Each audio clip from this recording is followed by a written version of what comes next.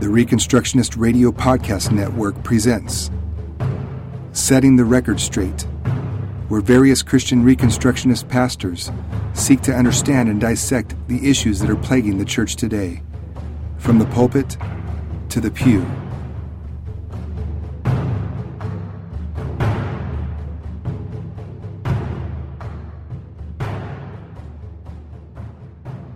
Welcome to another episode of Setting the Record Straight, a podcast of the Reconstructionist Radio Network.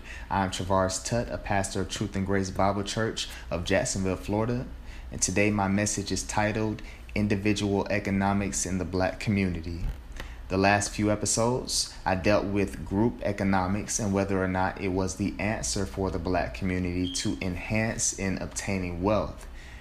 History is repeating itself as many men and women in the black community are realizing that the black community is unable to achieve wealth as a whole while looking towards outside resources or trying to assimilate to corporate America that is not designed for their success.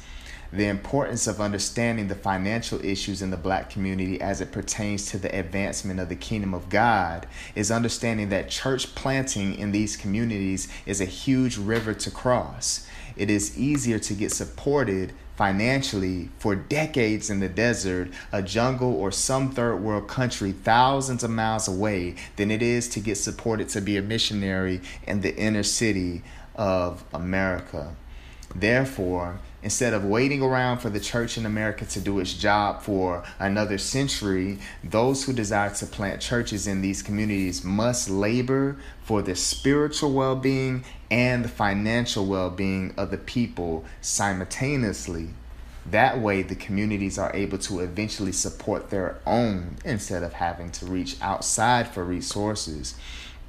The financial well-being of the people cannot simply be a secondary issue, as the financial well-being of the people is one tool the devil is using to continue to blind the people from the light of the world. Their financial distress is keeping their minds busy and occupied and unable to hear outside of an answer to their immediate problems. Yes, of course, the Bible does give many answers to help the poor remain content in such situations and depend upon the Lord for help. However, the Bible also gives practical answers to relieve the poor from this financial bondage as well. And it is not the prosperity gospel. The answer for the black community is clearly not the prosperity gospel, but it is also not the poverty gospel either. The message of the gospel is not that God wants you to be rich, but neither is it that he wants you to be poor, or that he just wants everyone to give away all their money no matter what their financial status is. It's not that he wants everyone to leave their jobs and become missionaries by faith. It's not that he wants everyone to forsake education and just read the Bible while they wait on him every month to pay their bills. Of course, we understand this, that the unadulterated gospel is the answer for everything eternally and temporary. However, what has been mainly emphasized in our generation has been contentment with what we have in response to the prosperity gospel, as well as faith living, trusting in God for provision through trials, which, of course, both are important, but something else is missing. Of course, we hear messages on stewardship, and that has been emphasized a lot. However, the context in which stewardship has been emphasized barely helps someone living in the inner city in poverty. I've already discussed in the previous podcast the intentional oppression of blacks in America we still see the remains of today. Although the overt racism may have been muffled, even if there was no intentional racism hindering blacks from succeeding in this nation today, the fruit of what has happened since over the course of American history to blacks still remains. This does not mean at all that black people have not succeeded or are not succeeding at this point, but that does not take away from the fact that there are still many more roadblocks for blacks to cross in this country. The nature of black people is not the reason for the results that we see. It is not that black people are naturally lazy or unwilling to work. The income of African Americans speaks for itself. The median income for black families is $20,000 less a year than the national median income. The average home value for black families in America is over $100,000 less of white home values, white family home values. And many blacks who live in these properties understand that they will never gain equity in the properties that they live in. And home ownership is still much lower for blacks than whites in America. Whites' average income is around 56% larger than blacks, and they have about 20 times more assets than black households, meaning they have not just more income, but more wealth in general. And much of that wealth has been passed down through generations and will be passed down to the next generation and the next generation. And they will be able to turn that wealth into more wealth. And although I do believe that group economics in a sense can be helpful for the black community, I do not think that currently in the age that we live in, it is necessarily obtainable for it to be practiced as a whole as it once were. Neither do I think it is necessarily the best avenue, considering all of the outlets that the internet and the modern business world provides us. I think when many people think of group economics, they think of keeping everything inside of the community, meaning we sell and buy in our communities, or we buy in our communities and we sell to everyone else outside of the community as well, but we do not buy outside of the community. We put all of our money into black-owned banks. But for some, this is a way that they seek to separate from the rest of the world with a so-called black agenda. For others, it has nothing to do with separating as a whole from other people, but for the well-being of the black community to generate wealth. Either way, unfortunately, many black communities lack unity in our generation. I think that the last of the unity that existed was seen about maybe 15 years ago, maybe. Although in some communities there exists some form of unity, most people are just trying to survive and stay to themselves. So to even have communities where money is circulating to build wealth from within is going to be hard because of that alone. Not to mention the stigma that has already been painted for the black-owned businesses, even in the minds of black people themselves. So instead of focusing so much on group economics to generate wealth, people need to tap into the market that is available to us now. Despite all of the roadblocks, we do not live in a time where opportunity is limited by no means. You can become a millionaire from your house, or even if you don't even have a computer, you can go to the library and become a millionaire on the computer without anyone ever knowing who you are or what color you are, literally, or at least have a sustainable income. The opportunities for black people or any people are endless today. It is just that many people are unaware, so they settle for less, or they settle for being a victim to what society has handed them. Instead of us focusing on group economics, the black community must be taught to create wealth as individuals. Now, I'm not saying that there are some entities that black people should pull out of, because these entities support the oppression of black people. So they should maybe pull their resources from them as a form of protest. But this is not necessarily going to help you and your family create wealth. Neither is going to help the black community as a whole create wealth, just because you're pulling your resources out of these entities if we don't have money to circulate ourselves. So instead of families being boxed into their current community, they need to be exposed to the fact that there is more to this world than the end of their block, than the end of their city, and way more to this world than America and racist America. The black community is needed to be exposed to the unlimited opportunities that exist for them to create wealth for themselves and their own families. Once this begins to happen on a major scale, then we will see communities as a whole lifted from poverty. And then there will be more individuals who are able to pour back into their communities. Right now, there are very few who want to pour back into their communities after they have left. Some people leave their communities. They're living in the suburbs now. They're living in some middle-class neighborhood, and they don't even care about the neighborhood that they came from, and many who do pour back in they do not necessarily help for the long term. Maybe they do some temporary fix. Maybe they feed people for a certain amount of time. Maybe they come in and they do some type of workshop. But many times the things that are done in Black communities do not give a long-term fix. But the only other people who are investing in these communities are people who are just trying to generate wealth off of the communities and not put wealth into the communities. But there is a proper order in creating wealth, as the Bible gives us. And it does not start with telling everyone to just start a business and buy and sell from one another. Neither are Black-owned banks going to save the day by loaning out more debt to communities to create businesses that won't last for a year. But Proverbs chapter 24, verse 27 says, prepare your work outside, get everything ready for yourself in the field, and after that, build your house. Prepare your work outside, get everything ready for yourself in the field, and after that, build your house. Here we see the wisdom in managing your resources, cultivating the ground, getting everything ready in the field so you can have food and income to live off of these resources. Then once you have these things in order, then build your house. Now you are ready to provide for a family. Many people in the Black community do it backwards. They start a family or a few families, and then they start looking for a job. This same mentality is transferred over into creating wealth for the Black community, trying to put the cart before the horse, trying to create all these great programs for the Black community with no real resources to back it up, trying to practice group economics, and nobody has any resources, any wealth to even circulate in the first place.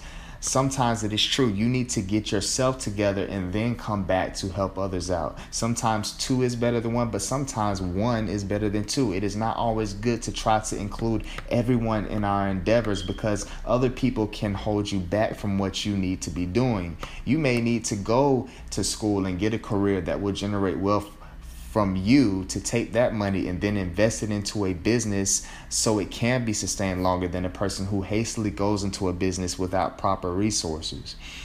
For many Christians who are already married, and sometimes single people who come and they desire to be married, they come into the faith and they're both working, and what is emphasized is the woman needs to be in her home and taking care of it, and the children need to be homeschooled, which I am for both. Unfortunately, for Black families or for any family that has a husband who is making below $50,000 or even $40,000 a year, is unable to support his family outside of government assistance and needs his wife to work or do something on the side to help. But many people are put into situations based on trying to live up to these standards, and it becomes a catch-22. One reason it becomes a catch-22 is because the church is not going to help you pay your bills. Yes, they may help every now and then with certain bills. They may help every now and then when there's a great need, but they're not going to supplement your income every month. All the while, they may condemn people for being on government assistance. They also condemn the wife working. So how does this man support his family making around $20,000 to $25,000 a year without living on Section 8 or at least getting food stamps or Medicaid? Practically, it doesn't work. Therefore, one or two things has to happen. He needs a better job, for one, and if he does not have a good education, which for various reasons can be hard to obtain, and even if he wanted to go to school and get in debt, debt is condemned as well by the church, and most likely secular education is condemned, and the only education that is promoted in many churches is for people to go to seminary, and it is okay for your wife to work while you go to seminary, while she supports you, and then it is okay for you to go in debt because, oh yeah, it's for the kingdom. Again, it's a catch-22. However, we are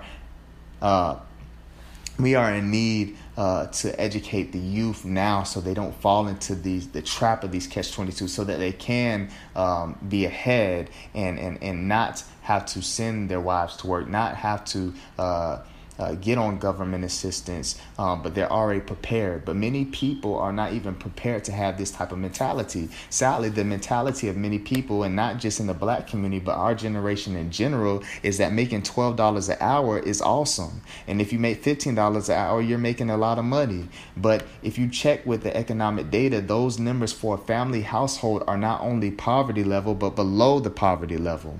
If you told many people living in the suburbs they were going to be making $12 an hour, they would jump off a bridge or their wife might leave them. This is why it's important that we educate the black community that this is not acceptable at a young age. That at a young age, they understand that making $12 an hour, making $15 an hour is not acceptable. So therefore, they must reach for a higher goal. But this mentality of our generation, many have no clue what they're aspiring to is a life of poverty. The only exception for making that type of money should be for training purposes or apprenticeship purposes that will put you in a career that pays well over that. So maybe you're making that right now, but it's preparing you for the actual career that you're going into. It should not be taught that or it should be taught that this is not acceptable. Yes, be content, work heartily to the glory of God while you have it, but all the while you're making this $12 an hour, while you're making this $14, $15 an hour, you need to be applying for a new job every day, a new career, seeking a new career path every day until you obtain it. The only other option is that the wife is working until that happens, unless they decide to live by faith. But sometimes when people say they are living by faith, it does not mean strictly depending upon the Lord. Many times it means that they're depending upon others, depending upon debt, depending upon the government, depending upon a GoFundMe account, or depending upon the church.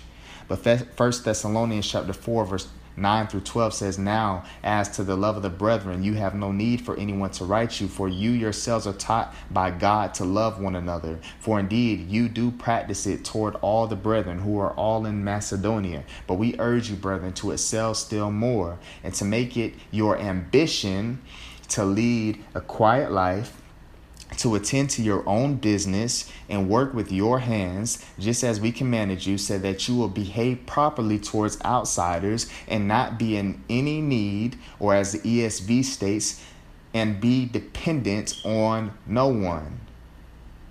Make it your ambition. Make it your ambition to be dependent upon no one. Paul is all for helping people who are in need. However, he does not want anyone in the church to be in a perpetual state of being needy or dependent upon anyone. So you living by faith should not be synonymous to be dependent upon others. Even Paul himself, being an apostle, could have taken a full-time income from the church. However, he decided to work so that it did not hinder the message of the gospel. Now, most pastors in America are bivocational anyway, and although it is extremely hard task, especially in the inner city with all the spiritual needs, physical needs, emotional needs, etc. I think a pastor looking to plant a church in the inner city now should go with the mindset that he will be bivocational as well, or at least having something on the side to fall on, so that he does not have to solely depend upon the church, because realistically, not only does it become a strain on the members of the church with this type of income, but it also becomes a strain on the ministry. Now, I do believe that pastors are worthy of double honor, so therefore, if they can, they should receive something for their labor. However, the little income that does come through can be used to help those who are really in need for ministry purposes. All of this to say this is until the black community as a whole attains the wealth needed to sustain full-time pastors and evangelists.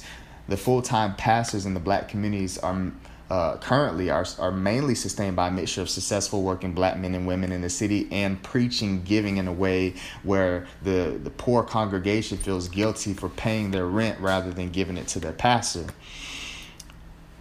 I will say this, that it does not take money necessarily to gather together with other believers. However, what remains true is many churches are not being planted in the inner city because of this very reason: the lack of financial support, the lack of having people who are able to dedicate themselves to such a task without pay. So they rather plant churches in the suburbs where they know they will be financially supported, or become missionaries to third world countries because it's easier to get support.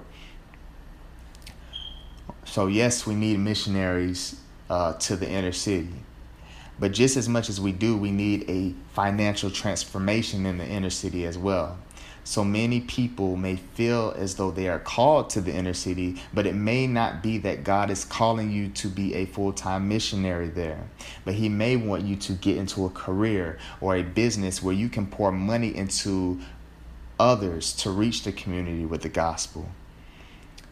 This is a great need right now, while also using your resources to help others succeed financially as well in these communities. This will complete my podcast today, and I hope it may be of some encouragement to those who have a passion or aspire to plant churches in the inner city or reach the inner city in some capacity. May we go forth with the gospel of Jesus as the only hope for salvation, but may we also apply this gospel and apply all of the biblical principles that we see in Scripture that speak to all of life.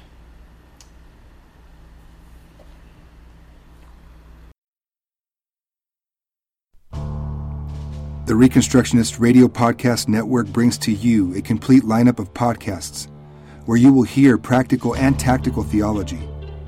Our desire is not simply that you consume our shows, but that you also live out your faith in every area of life.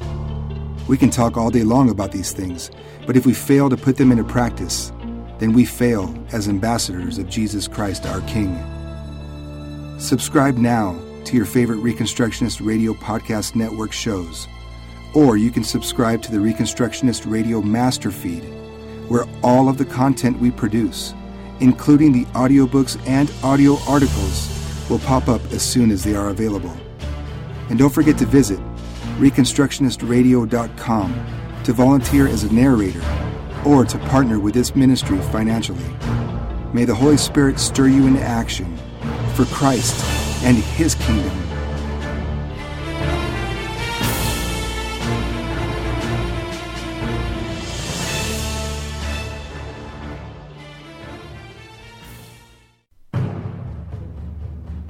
Thank you for listening to Setting the Record Straight.